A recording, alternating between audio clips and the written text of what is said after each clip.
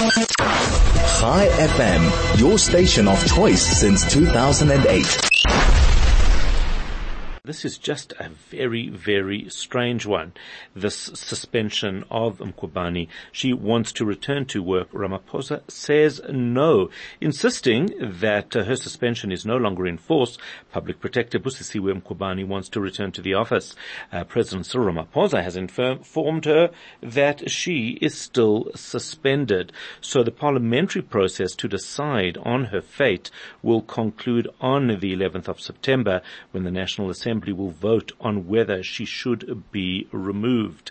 So that is where it's at, but very, very strange how this is playing out in public. We want to get Glynnis Breytenbach's opinion. She's the former state prosecutor. She's the Democratic Alliance member of Parliament. Glynnis, a very good morning. Thanks for joining us once again. How are you? Hi, Howard. Thanks for France. Thank you. So it's a very, very peculiar story how this is playing out in public, isn't it? It's a depressing debacle, really. I mean, Ms. Mkhwebane, as a lawyer herself, really should know better.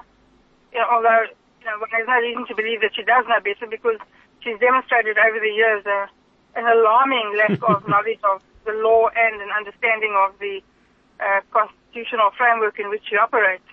And the courts have found that on multiple occasions. So, it's hardly surprising, but to think that a woman of that stature, the public protector of South Africa, thinks it's okay to make a spectacle of yourself in this fashion on the steps of the office where you've been suspended. Really, I mean, it's just shockingly inappropriate. And in fact, she's wrong in law. She is suspended. The process is not yet finalized. The committee does not decide whether she stays or goes. The National Assembly decides whether she stays or goes. The committee makes a recommendation to the National Assembly in the form of a report. Right. And that report will serve in the National Assembly on the 11th. And on that day, we will all vote. And on that day, her fate will be decided. And if she reads the cursory reading of the Constitution of Section 194 would reveal that. So either she herself is, let's put it as kindly as we can, misleading us, or she's getting shocking legal advice from somewhere. Which doesn't really make sense, because if it's as simple as that, any labor lawyer will tell her exactly that you are suspended, and that's all there is. That's all there is to it.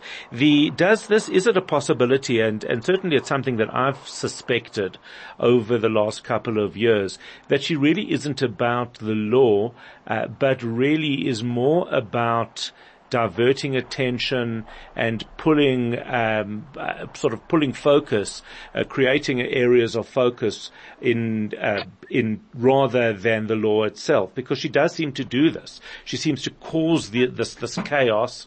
It turns out there's no basis for it, and then she moves on to the next one. She's doing precisely what I believe she was taught to do.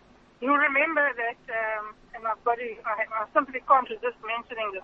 You'll remember that the Democratic Alliance was the only political party. I do. I remember it well. Some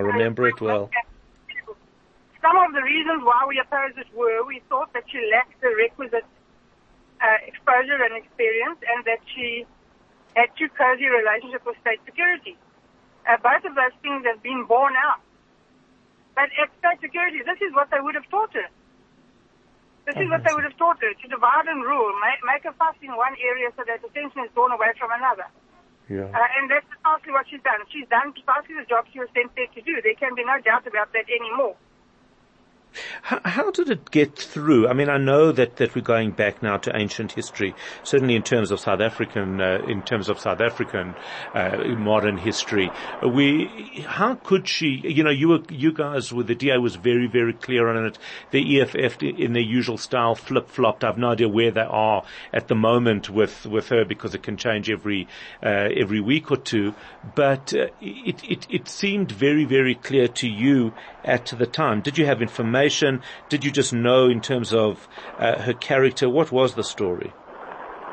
Well, she did not have the best interview. There were others, more deserving candidates who had better interviews. Oh, and there we just don't seem to be. Oh, there we go. Glynnis, are you there? We just lost you for a moment. I'm sorry, I'm driving my dog to the vet.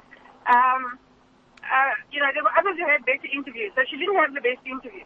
Right. On her CV and from the interview, it was very apparent that she had neither the sufficient experience nor sufficient exposure in the field in which she was going to be required to work. So it was actually, carry on. She had this very, very, very cozy relationship with Social Security that she could not explain. And we had other information. I'm pretty honest. We had other information. Members of the public supplied us with information. But because the public protector is such an important appointment, and because it's really a serious job appointing a public protector, we shared that information with the other parties. We said to them when we deliberated, this is what we've got. Have a look at it.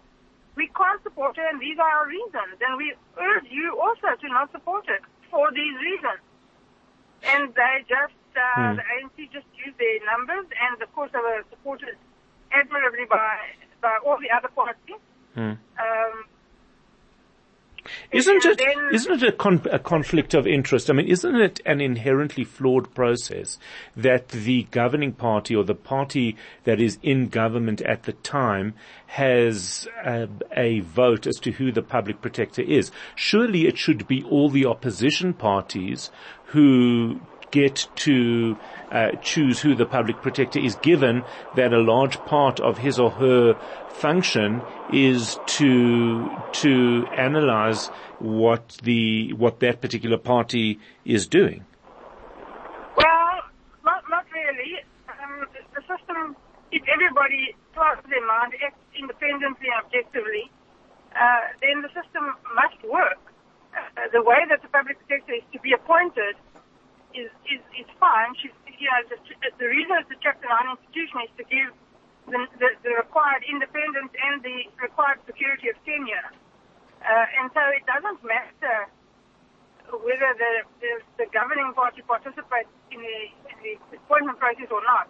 The person appointed should be of such unimpeachable integrity, of such high quality, should be so fit and proper that they rise above petty party politics and should be able to investigate anybody and everybody and any organization as required, without any fear, favor, or prejudice. And we've seen public protectors do that. So, public protectors have made finding against Yeah, it's true. the DA, they've made findings against other political parties.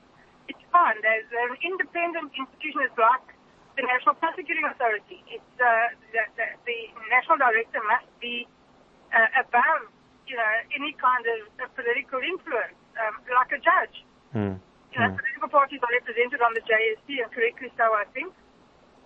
But once somebody is appointed as a judge, they must rise above that cesspit of politics and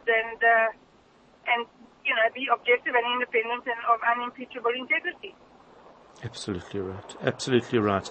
It's just a remarkable situation. I just wonder how she's managed to get away with it for so long. What's your thought on that? Well, she's played the system, and of course, she was ably assisted by her counsel, and everyone's learned how to roll the dice from Zuma, because he gives a master class on us once a week.